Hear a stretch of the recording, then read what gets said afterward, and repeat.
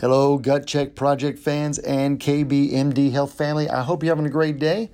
It is now time for episode number 62, and we will be joined today from Canada's own Mason Bressett, naturopathic doctor.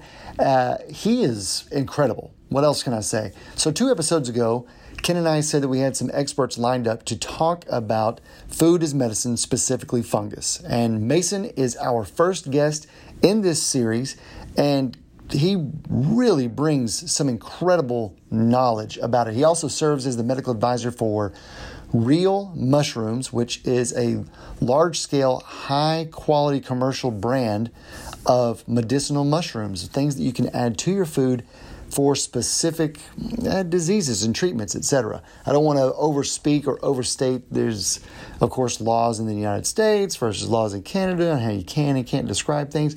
Regardless if I'm misspeaking on the appropriate word, this man knows exactly how to help his patients when they come and see him. And a lot of that is incorporation of fungus, mycelium, fruiting bodies, everything about the mushroom.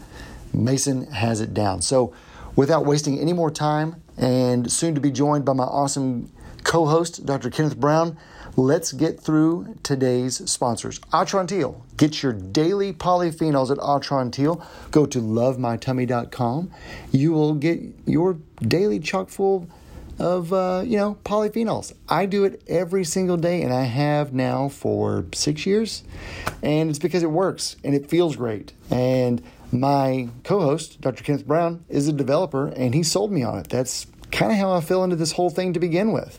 So get your daily polyphenols, Atrantil. Go to lovemytummy.com. Use code GUTCHECK and save. And of course, Unrefined Bakery, unrefinedbakery.com. Amazing food. If you like great tasting food, but you happen to be paleo, or you happen to be gluten-free, or you just simply don't like traditional bread, but you want something that tastes good, go to unrefinedbakery.com. Hundreds and hundreds of y'all have already done it, I know, because we hear from them. So please head over.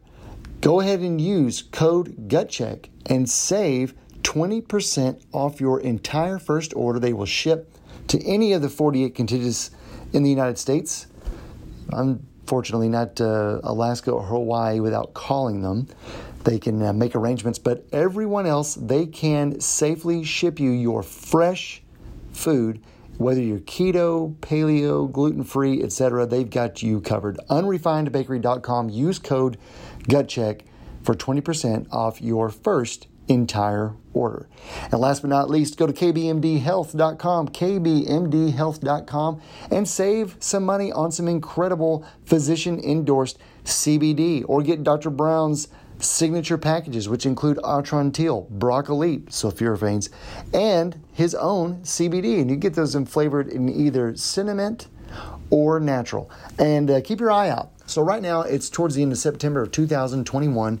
We are making a minor change to the label, but be on the lookout for a sale that may appeal to everyone. It's not today, but probably in a month that rhymes with Blocktober, should we say. Anyhow, so go ahead, hang with us.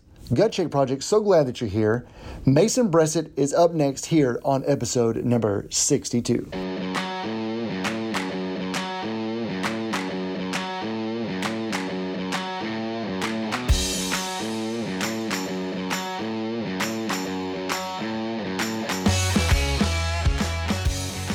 Hello, KBMD Health family and Gut Check Project fans. Of course, I'm Eric Rieger, soon to be joined here with my awesome co-host, Dr. Kenneth Brown.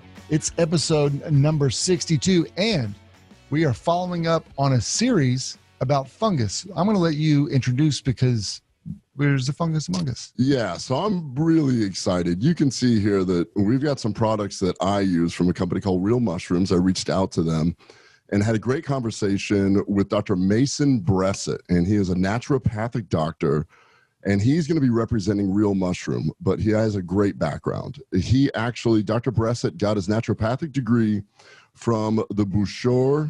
Can you help me on that pronunciation, Mason? Boucher Institute of Naturopathic Medicine. After graduating, he went on to work with St. Francis Herb Farm, where he received extensive training in herbal medicine, and he developed a passion for educating other healthcare practitioners.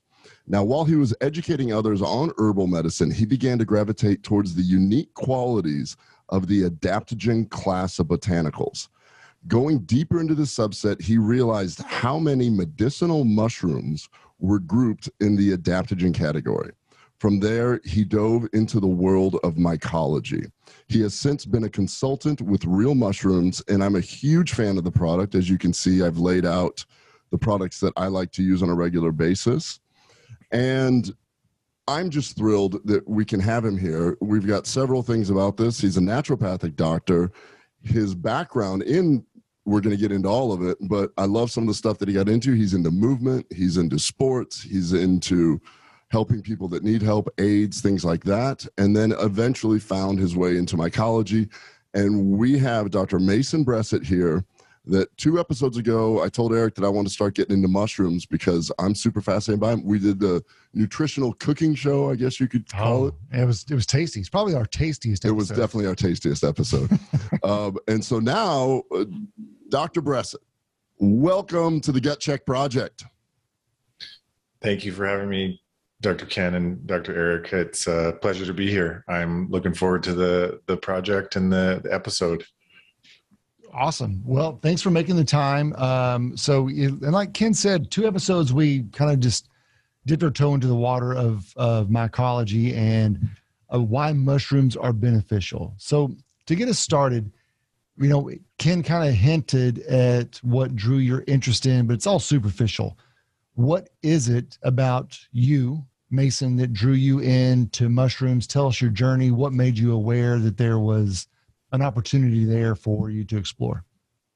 Yeah, that's a great place to start. So when looking into medicinal mushrooms for the first time, it was through herbal medicine. And a lot of mushrooms get grouped into kind of the botanical or herbal world. We often say, even herbs are kind of falling in that category, even though they're not herbs or botanicals. So when, going through to be a naturopathic doctor, we learn about around 160 herbs. We need to learn the Latin name. We need to learn the constituents. We need to learn all the safety profiles of all these herbs, how they interact with medications, all this different stuff. So when diving into herbal medicine, I was just, I was curious about mushrooms because they seem to be in that adaptogen class, like my bio said. And what does that mean? We're still sort of figuring that out, but it basically means that these substances, these natural substances, allow the body to develop some resilience to stress, whether that's physical stress, perhaps mental, psychological stress. And that's kind of what got me really interested. And then learning about mushrooms more thoroughly, I was able to kind of dive deeper into the nutritional properties. And it sounds like you guys had an awesome podcast on the nutritional properties and also the active compounds that come along with the mushrooms. So I think it was a blend of just realizing that they have such a breadth of use with such a great safety profile. And also they're a food first, which I really love in the sense that in the food first sort of way, we know that those things can be used long-term with a really good safety profile. And that's what kind of drew me in from the mycology world on that very sort of academic way of learning about them, but then also playing around with them in my internship and then also using them in my practice these days. Nice. I love that whole food first. Eric and I frequently talk about how Mother Nature just knows how to do it better. When pharmaceutical companies try and extract a compound, turn it into a drug, and then serve it as a drug, it never seems to quite perform as the whole compound. And that's one of the things the whole food first always ensures, that if it's a food, that you're going to allow your body to take Mother Nature in, get what it needs, and move on. And that's kind of what I've met with other naturopaths. That's why they were drawn into that. Why were you drawn into naturopathic medicine? Well, from like a very logical answer, I've always wanted to help people. And, I've always wanted to be in the healthcare world.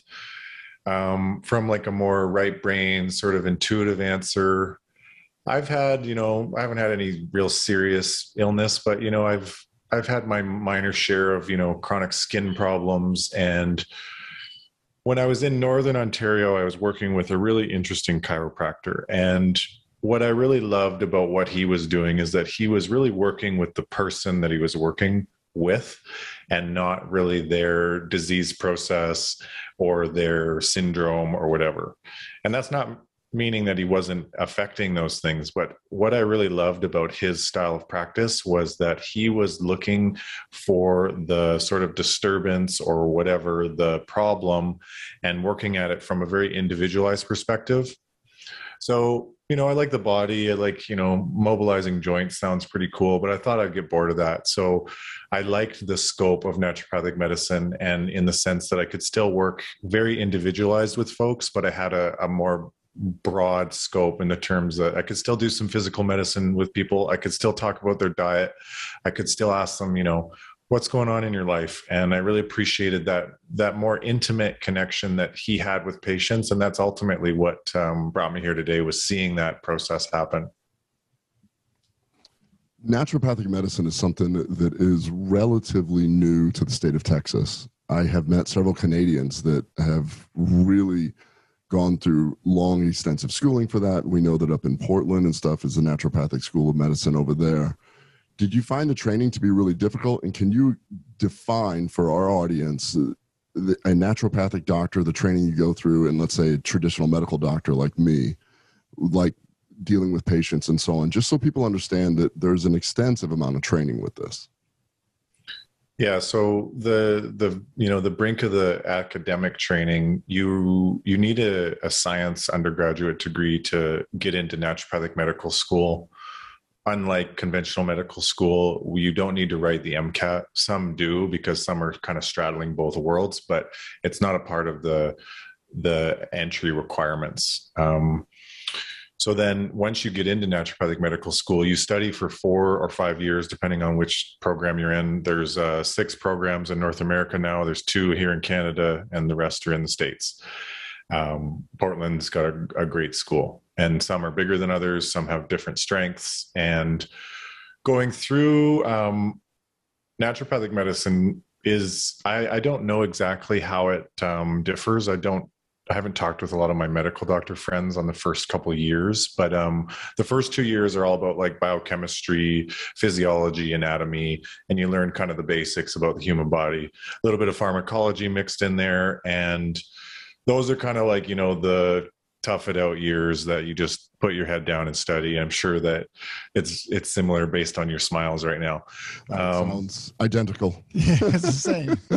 Yeah. And we have, the school that I was at, I was very lucky to go to that school. We had a very small ratio of teachers and doctors to students. So we had about 13 kids, I call them kids still, 13 students in our naturopathic medical class. And we have medical doctors on our curriculum at that school. We were taught by, pharmacists. We write the same pharmacology exam that medical providers or medical doctors write in the state of or in the province of British Columbia. So, there's lots of crossover, I think. And then in the last 2 years is when you get into more of the in-person work. So the way that our school did it is that in third year, you got to be in clinic and you got to work under a 4th year intern. We don't call them residents like you guys do, but you got to work under a naturopathic doctor who was overseeing a 4th year student doing all the internship. It would be equivalent to a residency.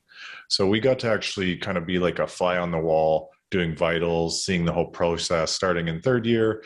And then in 4th year, you get your own active patients under the supervision of your supervising naturopathic doctor.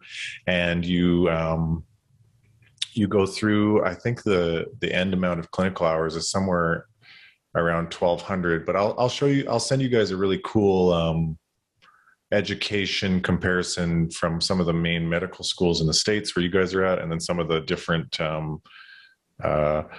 modalities like chiropractic, naturopathic medicine, and physio. It's really interesting to see the breakdown. I would imagine, though, that in Canada, truthfully, Canada is just light years ahead of naturopathic medicine as it's applied to patients. And a lot of that can be seen in the way that even when we took Atrantil to Canada, we were able to speak specifically as to what it is that Atrantil does as it relates to symptoms and disease. And here stateside, our own FDA is far more biased to steer all authority to come through the allopathic or the more traditional medical side. And it's really unfortunate because I think that our public pays a price for not knowing how to openly embrace naturopathic approaches when ultimately really good food is the best medicine. And it kind of stinks that that's where the mindset is. But I mean, I think the naturopathic medicine is making huge strides. Yeah, that was what Eric's getting at, is that we were surprised when we launched in Canada, and on our box here, they're vague terms: bloating, abdominal discomfort. And the Canadian Minister of Health, or whatever the department is that does this, are like, no. What do you do? We're like, well, in Canada, it says irritable bowel. And in Canada, it says abdominal pain. And they're like, we don't want any vagueness. We want to know what this is, and we're going to research it. And you have to put the exact, a bunch more certificates. And what does it have? It's not a proprietary blend in Canada. You have to show exactly what it is. Yeah. So. And we had to get a specific registered number, an NPN number, like you would do for any traditional pharmaceutical here stateside. So they were far more serious about naturopathic medicine there. Yeah. So I just wanted you to explain, because I do know that, I mean, your knowledge on herbs, I'm just learning as I'm sort of slowly evolving into a more and more functional gastroenterologist. But like when I just discovered these mushrooms, I'm like, we're going to do a whole series on mushrooms. Oh my gosh, these things are amazing for you. And when we called you up, you're like, duh, yeah. You're a little bit behind. So when you got into, it was St. Francis, right? The company that you worked for? Yep.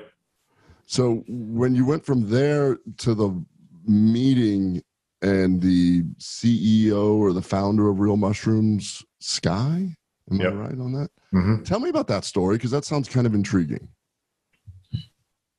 Yeah, so I was in Vancouver at the time where the school was, and Sky, he lives up near Vancouver on the Sunshine Coast. And through the herbal medicine world, we have like these clubs at school. And, you can make a club just like in high school or university. Just, there's different, it's like the nerd club of naturopathic medical school. So, there's like a herb club, there's like a workout club. So there was clubs.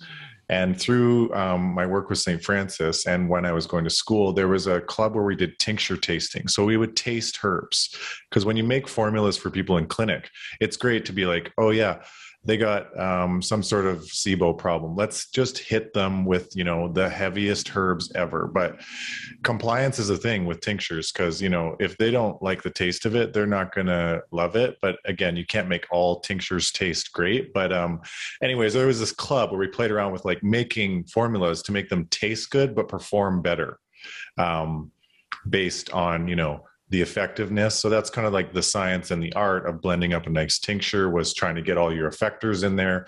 Anyways, we were looking to do an event at the school that was around mushrooms, because like I said, we're always talking about mushrooms when we're talking about herbs. And like different products, as you guys know, there's different kind of qualities. Like you can go to, I don't know, Walgreens. I think that's in the States. Like you can get a vitamin from Walgreens, or you can get a vitamin from like a third party certified professional company. There's a bit of like a spectrum there with the natural health products. So I kind of saw that in the mushroom world, with all the different substrates that mushrooms could grow on, all the different ways that mushroom products could be promoted. But then I found Sky, and Sky is a really good company owner. His dad is one of the grandfathers of bringing medicinal mushroom extracts into North America, specifically organic medicinal mushroom extracts. So I said, Sky, why don't you come to the school, the Naturopathic Medical School, and give a presentation on what should be in a mushroom product, why it matters, and why like these young naturopathic doctors should know what's in the product. Because if you're giving some product to somebody, you should have full informed consent to give that person to know what's actually in the product. So I thought, let's talk mushrooms and let's see like what the quality differences are in the mushroom world. So that's how Sky and I met. And then we eventually developed a relationship, and we started doing some stuff together with the company. Yeah, that's fascinating. What knowing that was kind of your entry there, what type of medicinal applications of mushrooms drew your attention first to say, this is an avenue where I feel like that I could make a difference in someone's health? Well, I think, you guys got reishi there on the left. It's your right. But reishi was really one of the first mushrooms that I was like, there's something to this mushroom that, there's something more to this particular mushroom. And, if you look into the Chinese history, into the sort of traditional way of viewing this mushroom, it's pretty amazing how much respect was given to this particular mushroom. And so that's what got me drawn into mushrooms, was particularly reishi. And reishi was actually in this formula that St. Francis had, which is called Deep Immune, which a lot of people use for an immunomodulating formula. A lot of oncology, naturopathic doctors that focus in cancer care, I should say, actually, they use this product to help revitalize an immune system sometimes after chemo, after radiation. And this particular product had a lot of adaptogens, that affect the deep immune system. So the bone marrow, all the things that kind of get wiped out with chemo and radiation. So that's what kind of drew me into mushrooms, was reishi. In particular, reishi was in a particular product. And there's also like 8 other things in that product. So it wasn't just that, obviously, doing all the work, but that's kind of the aha moment where I'm like, okay, the mushrooms are, they're working on the immune system on this deeper level that we need to know more about, and we should know more about. So is that when you started looking at the science of it? Is that when your study of mycology in your bio, when it said that's when you really got into the mycology, is that when you really started looking at the science behind all of these things and then eventually led to joining Real Mushroom? Or how did that process go? Yeah, so I think, I always called myself a C student. So I think my research kind of started outside of school while I was still, doing all the clinic hours, doing all the volunteer stuff, doing all the academic hours. So yeah, I think it started a little bit more informally, like if there was a conference that had a speaker on, oncology or herbal medicine, I would always pick those ones because I would hope that they would choose mushrooms in their topics. But yeah, so that process of just kind of learning outside of naturopathic medical school, which I feel like is the best learning, really kind of kickstarted it. And then I was talking to Sky, and he wanted to do more research and practitioner outreach with the company. So we had linked up, and then we started to do some not a lot of our own research. We do that with compounds and stuff in the products and in the things that we're growing, but it was more about, what's out there right now. And it was more of a compilation at that time in terms of research, what's out there, how can we get this information to people? Because I think as healthcare providers and doctors, doctor means educator or to teach. So I really enjoy that sort of teaching process. So I've just been following that thread in my own life. And so that's kind of how that sort of mushroomed.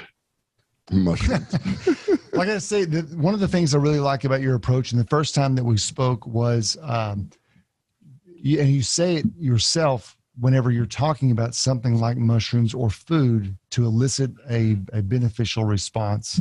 And that is the research involved. That's the validation measure for anybody to find out what's going to work repeatedly for different diseases, and the applications of a mushroom for someone's, I don't know, their ailments, I guess, for the right word to find there. But what kind of walk us through what is it that you look for in a mushroom and for products to fit a specific either disease or symptom or boost that you put together? You could walk us through, a couple of different scenarios if you want.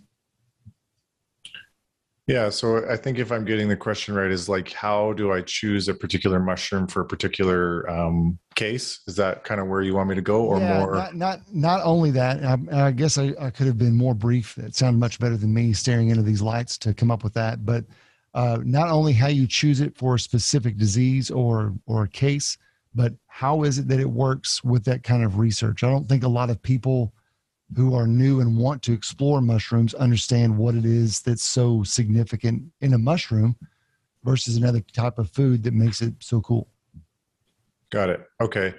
Well, yeah, mushrooms are great because, like I said, they got a lot of nutritional properties. And, these are some of the big ones. The big four that I like are the beta glucans, so the complex sugars, vitamin D2, selenium, and ergothioneine. These are some of the big compounds that I think are making a lot of the waves in why mushrooms, work on the different systems that they do. And different mushrooms obviously have different varying amounts of all those four compounds. And there's probably obviously tens of, at least hundreds of compounds in mushrooms, but those are the big ones that I think are, top of mind for people to know about.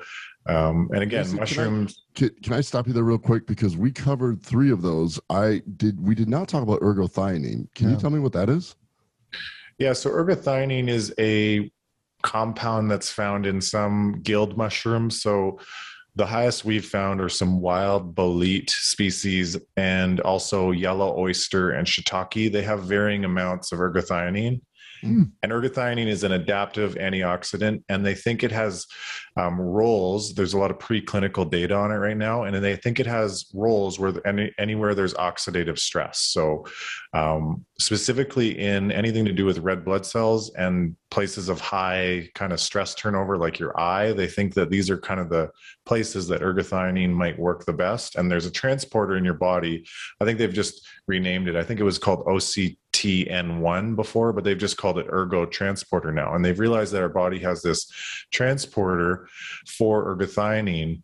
And there's some really interesting speculation, a lot of it, and then some other sort of like preclinical data to say that ergothioneine may be beneficial for things like neurodegenerative risk, dying from neurodegenerative risk. And also there's a cardio study that shows that out of 112 metabolites, the one that was most inversely kind of positive against not getting cardiovascular disease was ergothioneine. And we know that ergothioneine has a lot more consumption in Europe. And there's some graphs that show that the higher your ergothioneine consumption, possibly the lower your chance of dying or getting severe complications from a neurodegenerative risk decreases. So ergothioneine is really interesting. It's like a new thing. And, there's people talking about it, like Dr. Bruce Ames. I think he has some stuff on it around like it being a really interesting compound that may be able to act as sort of like a longevity vitamin. Not to get off topic real quick, but I've always thought of chagas as being the neuroregenerative, or lion's mane being neuroregenerative. Does that have ergothioneine in it? Lion's mane probably has a bit. It's less than that of the other ones I mentioned. And yeah, lion's mane is for sure like the neuro, like the neuron, regenerating a neuron. Absolutely. That's what it has the most study on. What ergothioneine has that I guess, lion's mane kind of has, but not really, is this ability to kind of act as a very potent antioxidant, which, the beta glucans in lion's mane are very antioxidant. But and I guess when I said that, I hope you didn't read it as, helping the neurons, but it's more of like helping brains age well. That's where I think ergothioneine helps in the sense of modulating that process. Well, I think that's everything to me in my field that we try and do research on, and we try and help is the brain get access, because ultimately we see this epidemic of dementia, and anything that helps a brain age well I think should be in the water personally, because we all have to deal with it one way or another. We know a relative that has dementia. We know somebody and that's sort of that's why when you said neuron regenerative, not that it's going to regrow it, I get that, but the fact that it will help it age well is a great way to say it. Help your brain age well. I was also thinking, because something else that you and I see quite a bit, and sometimes we're the first ones to notice it on a patient, is that when someone has sleep apnea, and sleep apnea has this long cascading effect of inflammation, usually leading to rises in cortisol, which then ultimately can turn into cardiovascular disease or coronary artery disease. And so when I hear you talk about ergothioneine as this potent antioxidant, I think of maybe if you had someone who was chronically dealing or even newly diagnosed with sleep apnea until they get it under control, it would be wise possibly to help stave some of that inflammation with something that had high ergothioneine in it. Yeah, absolutely. Can you tell me the types of mushrooms that had that again, just so that people can know because on the last episode we were talking about just how many different ways you cook with it, how it's good for you, it brings fiber, and we didn't get into this. And now I'm thinking, okay, add one of those to our little recipe that we did on the air. Yeah, so they're mostly in the gilled mushrooms. So, they're not the hard ones that are on trees, but they're the more softer ones with gills on the underside. And shiitake, yellow oyster, and then there's some wild, I believe, boletes, which is more of like a harvest foraging thing. This isn't being cultivated.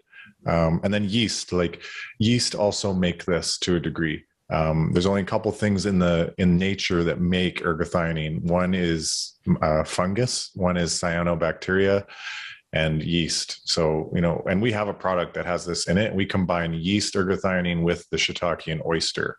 You have a product at Real Mushroom or at your clinic? At Real Mushrooms, we have an ergothioneine product now. Huh. That's awesome. That's really cool. Yeah, very. Yeah, and it's all very new. It's all very speculative with the data that we do have. But I'll send you guys some papers that maybe you can link into the show notes on ergothioneine. Oh, without question. For sure. Yeah, definitely. That's very, very interesting. Well, this is exciting because now we're really going to start eating your brain because you clearly know your stuff. Yeah. And this is, we're, level one on the whole mushroom thing, but I'm very excited because I'm trying to think of all different ways that I could start using different mushroom extracts, mushrooms and recipes and things for different disease states. So with that being said, just out of curiosity, can you tell me some successes that you have seen and some failures at that, so that we're not just saying, just throw this and everybody's going to get better? Because as a clinician, what's cool is that you work as a consultant for a company that happens to make these extracts. And then after that, we're going to talk specifically why I have chosen to use Real Mushroom products, because the growth medium that you were mentioning, where it comes from, mycelium and those things that we touched on briefly on that episode before, but you're going to know it a lot better. But I'm curious, as somebody that stands on both sides of the fence, where you're still seeing patients and you're consulting for a company, what are some exciting things that you have seen in your practice, and some things where you're like, it just didn't pan out the way the literature said? Because that's how my practice is. You go, oh, it's supposed to do this, and somebody comes back and goes, no, I'm just still feel miserable. And I'm like, I'm sorry, we're all trying. So yeah. Okay, let's start with a win and then we'll go to a loss. Okay. So I find cordyceps, actually we can use cordyceps. Let's use cordyceps for both examples. I find cordyceps really, really good. I have a patient with chronic bronchitis, and, we tried some different things. We tried some herbs, we tried some breathing, we tried, getting their diet a bit better, a little bit less mucousy foods, a little less inflammatory foods. I've tried, no dairy for a while, and, nothing really was happening. So I was like, let's try cordyceps. So use 3 grams of cordyceps a day for 3 weeks. And that's pretty high dose, so that's 6 of those babies you got there. Okay. And what the patient noticed is that their breathing improved, probably by about 30-40%. and their mucus production dropped by about probably around 50. And that was a win for that patient. And now they're on a lower dose of cordyceps, just sort of like maintenance, and they take 1 gram a day. Nice. And that was after about those 3-4 weeks. So now they're on 1 gram a day, and they're still noticing pretty much the same effects with their breathing and the mucus production. A little bit less coughing, which goes along with the breathing. So cordyceps is, I think it really works well in the lower respiratory system. Did you, at that high of a dose, did your patient experience any significant side effects? No. So to put it in perspective, if this person went to a traditional doctor, they do some sort of inhaled steroid almost immediately. Yeah, budesonide or something like that. Yeah, which is associated with, Candida overgrowth in the esophagus. Yeah. And it comes with its own risks. It's not like the medications that we would use for that don't carry significant risk. Correct. Yeah, and cordyceps is pretty safe. This patient, I think, gets blood work like every year. So there hasn't, and I've been working with them not for a year yet, but it'd be interesting to see. But there's been no negative side effects, I guess, that are apparent with their, signs, symptoms, but, maybe something, but yeah, they're fine. Hey, Ken, real quick, just kind of, you barely hinted at it there, but tell everyone what is it that you have to be conscious of whenever you're giving someone a steroid that probably you wouldn't encounter if you're trying to control inflammation with mushrooms? You mean like an oral steroid or inhaled steroid? Yeah, I mean, like you said that you would run into Candida. So then kind of what is it that you as a GI, if you see someone who's being treated for that you have to be cognizant of? What is it the patient's going to complain of because they've had that treatment?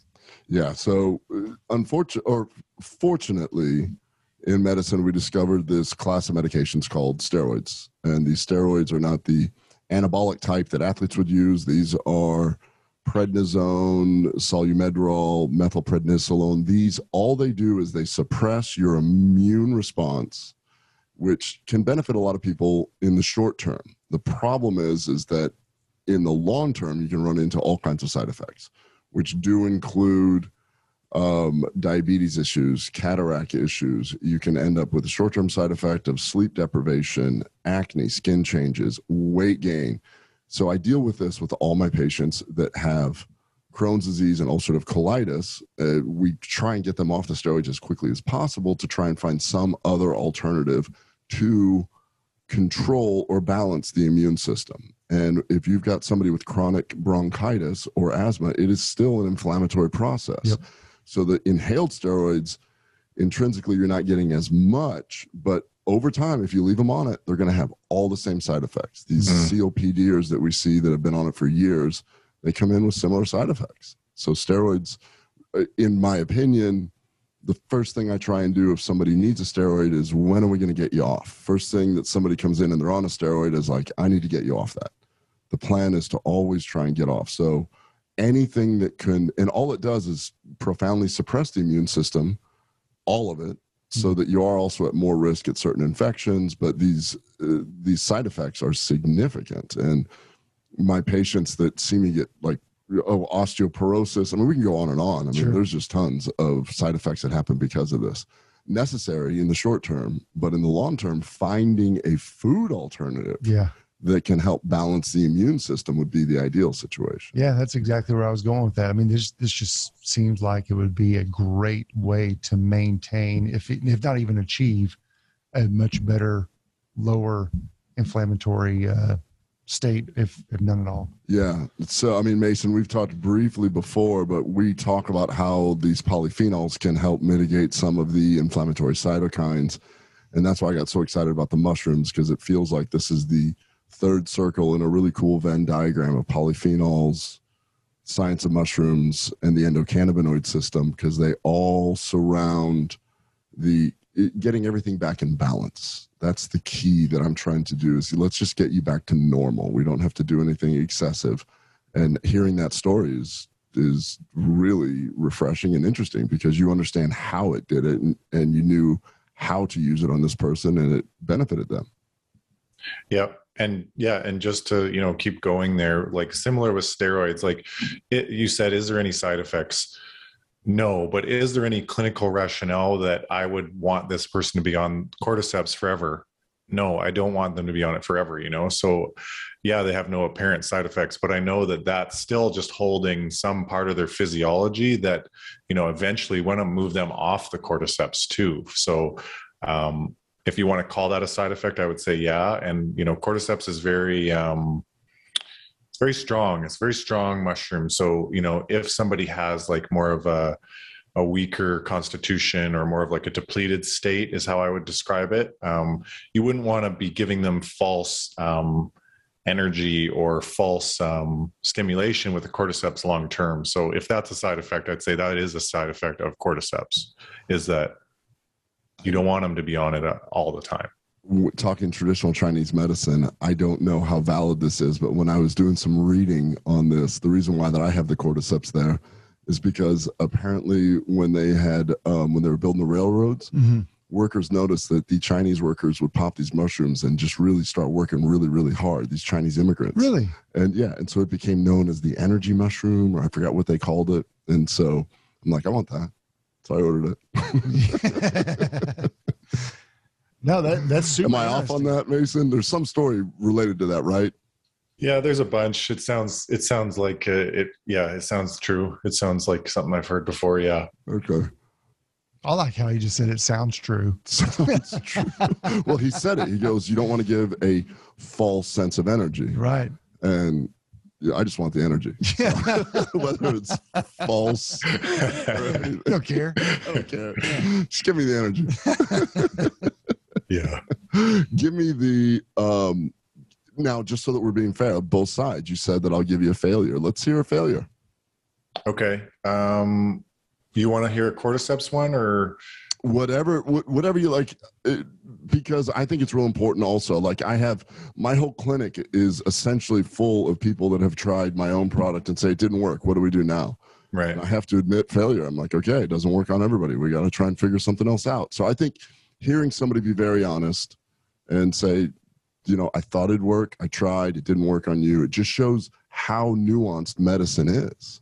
And yeah, you run into the same issues that all of us do. Yeah. Okay. Well, let me use this time to reflect a bit. Okay. I had a patient that was coming in. They had like some MSK stuff going on, like some sort of hip pain. They had allergies. So seasonal allergies. They had some different history with like a vocal cord problem. But so reishi, I used reishi with this patient. Reishi can help modulate the Th2, Th1 balance point with the immune system sometimes. So I used it to help the allergy symptoms that she was having. So, classic itchy, mucusy, runny nose. Those are the big ones, mucus, palate, itchy, kind of sometimes eyes. But so I put her on 1 gram of reishi per day, and that seemed to help the allergy symptoms for, a little bit. It didn't do much to them, honestly. And then she started to feel generally just kind of, not malaise, but she was just like, after those 2 weeks, she was just like, I don't feel great. And what I didn't know about this patient is that she had a past history of having a higher platelet count, which I didn't see in her labs when she first came in. So the reishi was giving some dermatological signs of little, what's the derm term? Petechiae, kind of? Yeah. Yeah. So I don't know how to pronounce it. I could see it in the book. But this patient developed some of that. So we stopped it right away. It went away. But this patient has, and they're getting worked up, I think, for that now, which is interesting because it kind of like brought that out. But, after 2 weeks on reishi, she had some elevated platelets. So that was an interesting case. Which I'm glad that you said that. I'm glad that you said that there was what you brought out some sort of negative aspect of it, because that's what everybody needs to hear also. the liver world, at every conference I go to, there's always somebody giving a lecture on the adverse effects of natural supplements on the liver. And it's just, these are real. These things are, if they're going to do real things, then it has the potential to do real bad things also. And everybody has to keep that in mind. So it's not that they're all good or all bad. It's a real issue. Totally agree. I mean, really what you just said and what you just illustrated is that these are not inert foods, inert products that don't have consequence. When used correctly, great consequence. But when you're not paying attention, like having someone like yourself monitor someone as they're trying to get better, then yeah, it just like you said, Ken, there's real medicine. Yeah.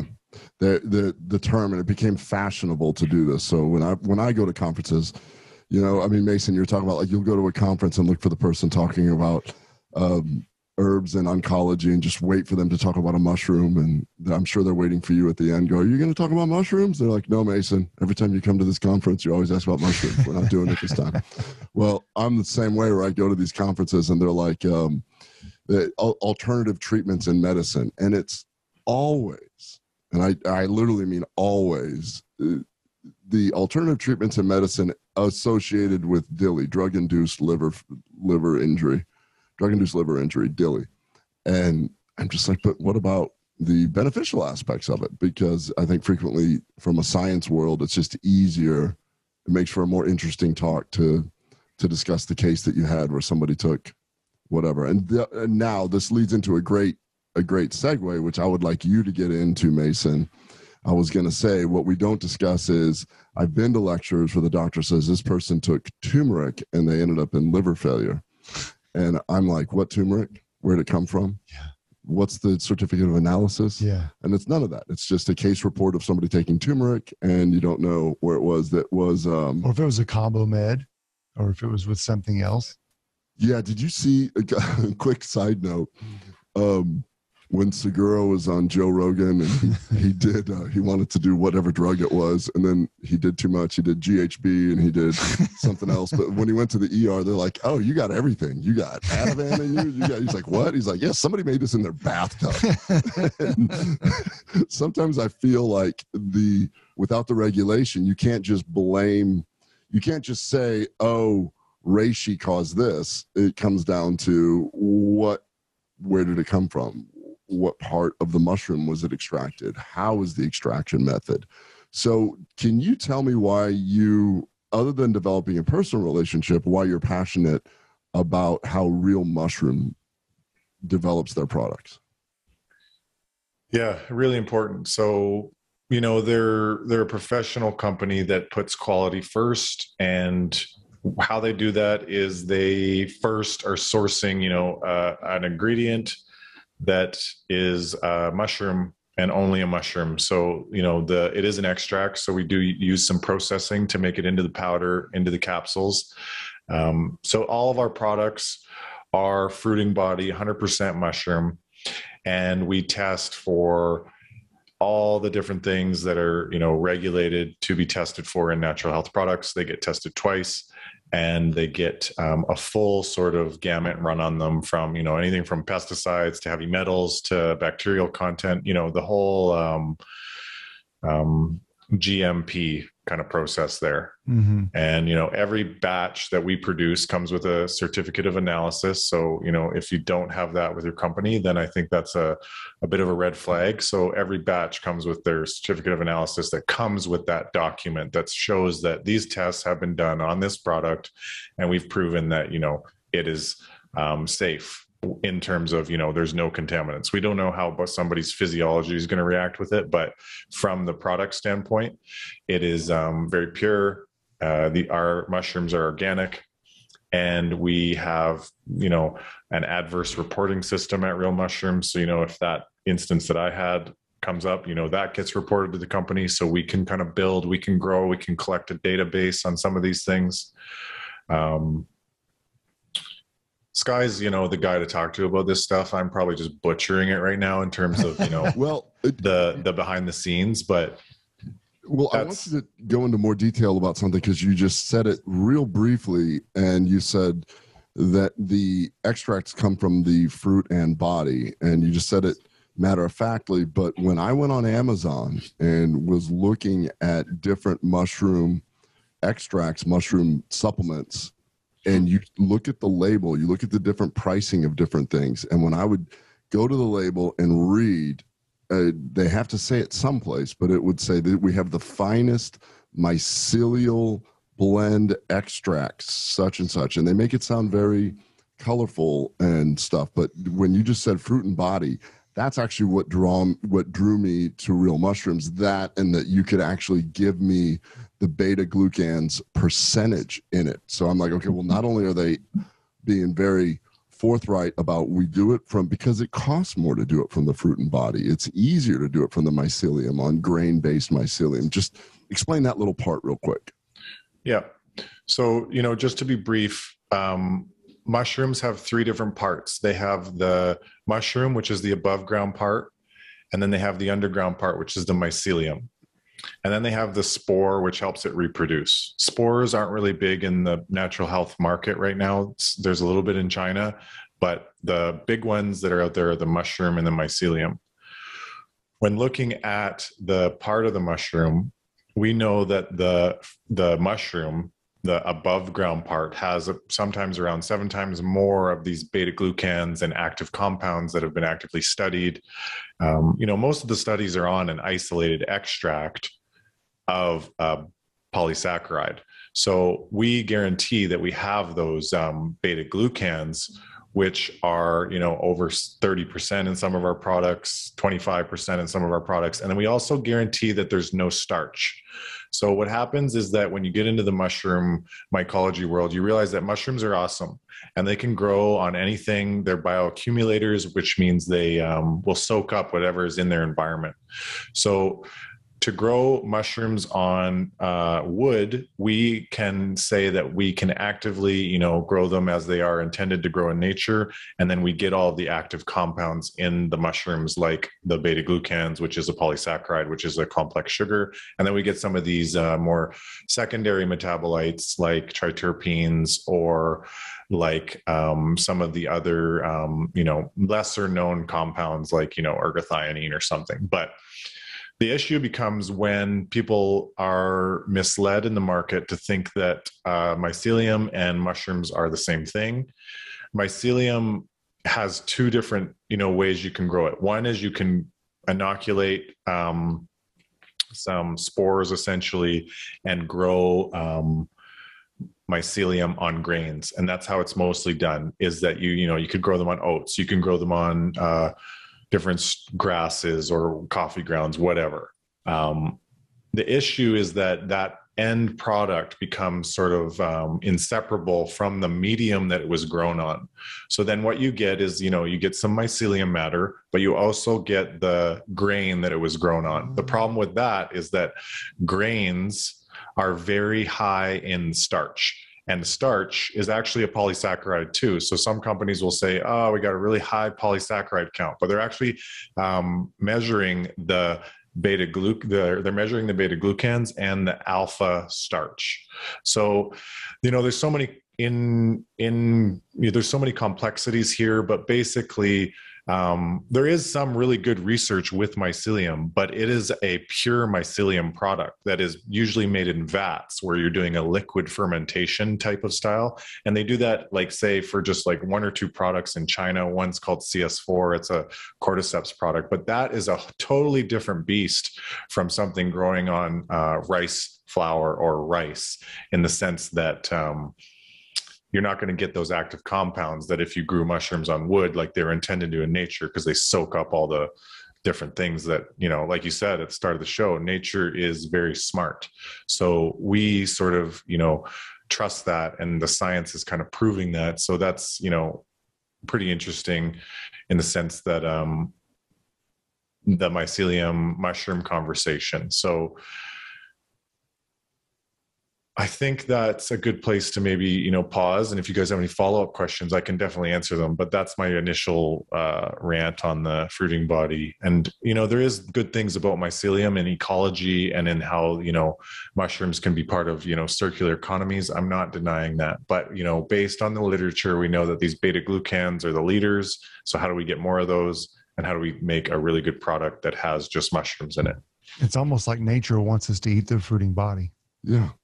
Well, we already know that the mycelium is such an important thing in nature. It's the mycelium that does, it's the network. It does all that. But the reason why it's a network, because it interacts with its environment. So if you put it on a grain, let's just say you have a gluten sensitivity and this comes from a wheat grain of some sort, it's going to interact with it and it's going to have some of that. And the fact that you said it's hard to distinguish between the mycelial polysaccharide and whatever the medium it is makes total sense. That makes total sense. And I thank you for explaining it that way. I just thought that the fruiting bodies had more beta glucans and that was it. But the fact that you can actually have some, well, quite frankly, it's going to be a marketing mislabeling. And if you're not thinking about it, then you're going to be doing something. You're just not getting the full benefit. You're getting a fraction of the beta glucans that you can. Am I saying that right? Yep. And, you know, like there's mycelium species and processes now that they can, you know, they can push the mycelium to make more mycelium than it traditionally would. So, you know, there is still beta glucans in mycelium, but, you know, fruiting body has way more from what I've done. And the work, the analytical work we've been doing at Real Mushrooms shows that, you know, the active compounds are way higher in the fruiting body. I mean, I think it's, like I said, I literally just discovered some mushrooms and, or literally discovered the science of the mushrooms because there's only so much time in the day. We always seem to be looking at stuff and then something will come up and I'll just be like, holy cow, how have I been missing this? So the exciting thing for you as a naturopathic doctor that has been learning this is that it's kind of tip of the iceberg, at least where we're at. And starting to integrate some of this into my own practice is what I'm really excited to do and do that and explain why. When it's the same thing, right? It's the same thing with CBD. Somebody says, "Oh, I bought a CBD off Amazon. It was $4, and I got a case of it." I'm like, "You got hemp seed oil. You didn't get CBD." So. Yeah. Yeah, totally. Well, I love that explanation. So, since Brown, you just brought it up, if Ken were to begin to incorporate actively early mushrooms into his practice, what kind of conditions would you say are great to dip your toe in because these conditions respond the best to mushrooms? Great question. Yeah. Yeah, that's a good one. So, you know, anything from like a upper respiratory tract infection, I think, you know, you could play around with them there. You know, they are key stimulators of the innate immune system. So that's one that I, you know, for an acute perspective, you know, like for sure, you know, colds, flus, why not? And sleep, you know, which ones do you like for that? So just for like early on innate immune system, what do you like for that?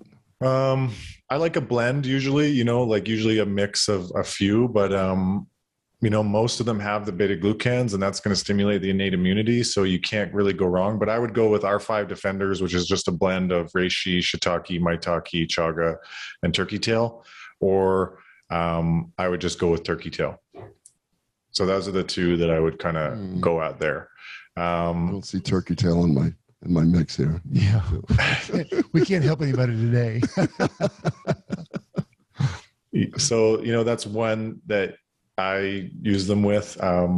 Another one, sleep. So reishi, I use acupuncture in my practice. I'm not a Chinese medical doctor. I really respect the philosophy behind different ways of knowing, but reishi is really good to build qi in blood. So a lot of my female patients or, you know, woman identifying patients, they are often deficient in blood, which can lead to insomnia. So if they have more of this qi blood deficiency pattern, which usually shows up as sort of like pale, tired, just like more depleted. They have maybe, heavy menses. They have other signs of blood loss from Western way of knowing or Chinese medicine way of knowing. Reishi can be helpful for sleep in those patients and other insomnia patients, but that's the one that I find it works the most, is like more of that depleted system. What else do you want to play? What else do I do? Cordyceps, like I mentioned, I'll just reiterate it for the lower respiratory tract infections. It's really good for, I see some Lyme patients. So it has a lot of good antiviral, antibacterial properties. So anybody with like a tick-borne illness that has a chronic infection from that, cordyceps is a nice go-to. That's more of complex patients though. Yeah. Lion's mane, obviously. Sorry. Oh, I was just going to say, if you're treating Lyme, that's one of those chronic things. Anything that I'm treating that's kind of chronic, there's always a component of anxiety. Do you have a particular one that you like for anxiety? Don't want to put you on the spot, but geez, if we could have one of those. Yeah, I wish there was a magic pill, but lion's mane, just because it has that, more cognitive kind of resonance to it. But I would say it would depend for me, what's the anxiety from? And then it would like say they have, they're anxious because they're just not feeling great and they're more depleted. I would go with reishi.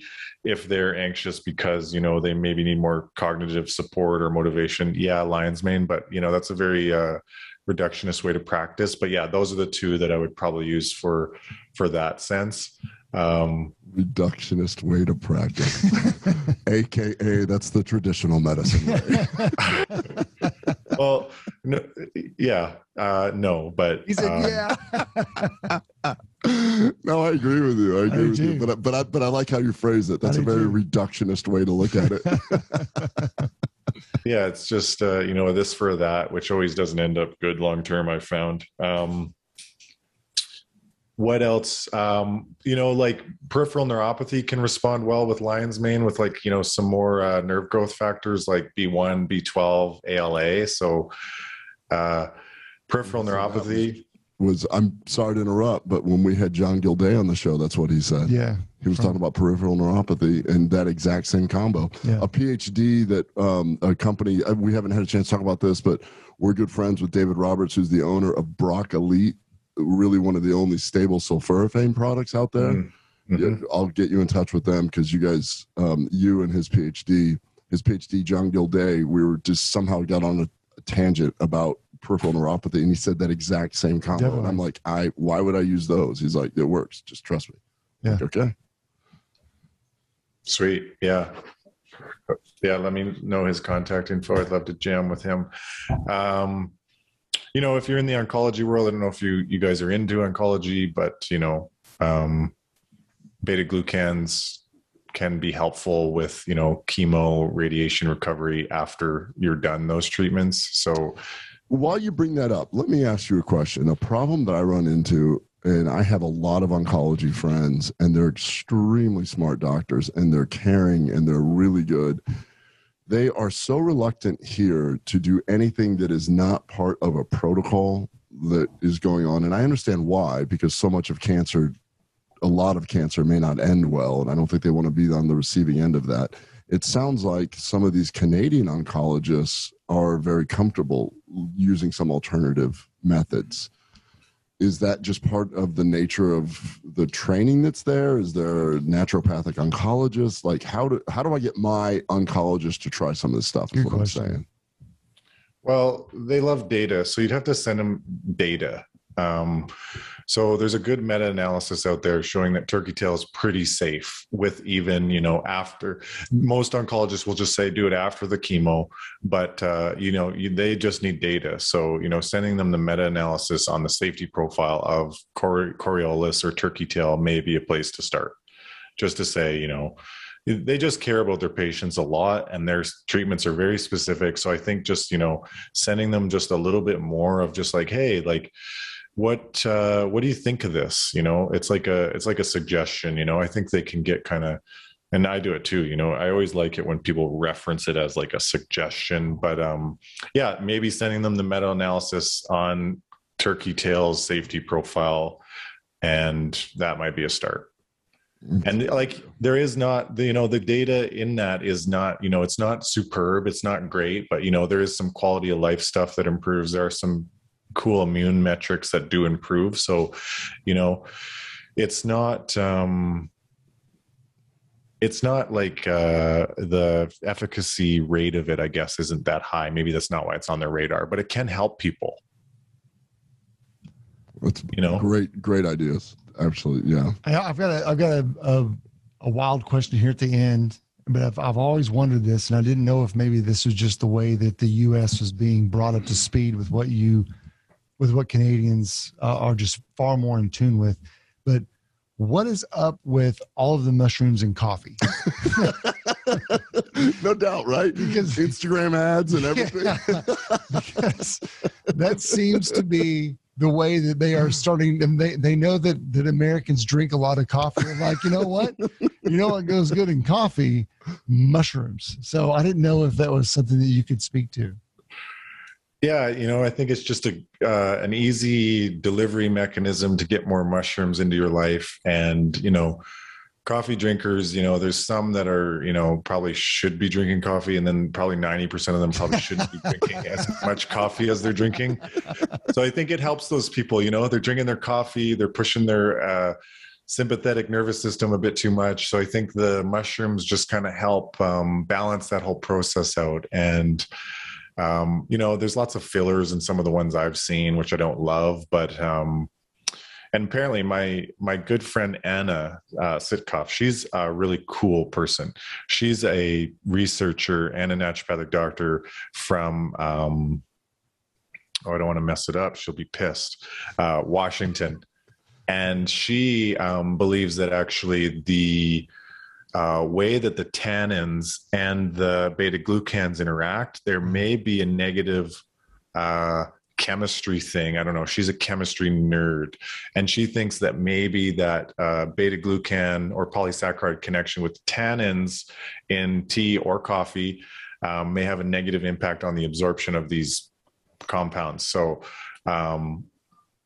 I think that elixirs are the way to go based on hearing that. So just having like a mushroom elixir versus coffee, and then have your coffee later. But this is nitty gritty stuff. This is reductionist. But yeah, I think they're just a way to get more mushrooms into people's lifestyle. And, they're more used in that lifestyle wellness way, and not they're used in that way, which I think is great, because the more we get people thinking and having mushrooms, I think the better. And yeah, so that's what I'll kind of say about that. Well, Mason, do us a favor. Tell everyone how they can get in touch with you at Real Mushrooms and at your clinic. However you best like. Yeah, and also with that, because we're going to get questions. Are you able to do telehealth? Can you see U.S. patients? So you can find our products or me at realmushrooms.com. And if you want to email me, I can leave my email. It's mason@realmushrooms.com. And we have a retail line. So if you're a normal human, I like to say, then you can, enjoy our products. And then if you're a practitioner, we have a practitioner program too. So if you're interested in signing up, which you guys are an awesome addition to, we have a practitioner program too, just to let people know. My personal clinic is the Health Creation Lab. So it's www.thehealthcreationlab.com. I can work with patients in Ontario and in any state that's unregulated with naturopathic medicine. So if you wanted to do virtual, it's kind of like a unregulated. So I'm confused by that. So I don't think Texas is regulated. Texas isn't regulated, right? Huh? Texas is big. Yeah. I don't know what Texas is. I got a nice map of the regulated ones, but basically it's just so that like if you have an ND in your state, then I don't know. They don't like people. I don't know. It's some weird rule with my province and my regulation. But if you're in a state that doesn't regulate naturopaths, I could be your naturopathic doctor. I should probably not talk out of turn. I don't know if Texas is or not, honestly. But regardless, I mean, Texas will do like they'll be real rogue on certain things and then just pass a weird abortion law out of nowhere. So, Yeah. yeah. Well, Ken took the conversation there. I can't help it. That's what's going on right now. Yeah, no, we got to bring that realness. I mean, there's two hot topics going on. It's mushroom coffee and that thing I just said. Yeah. Hey, Mason, do you have any fungus that brings more humor back into a conversation? Yeah, it starts with P and ends with N. Oh.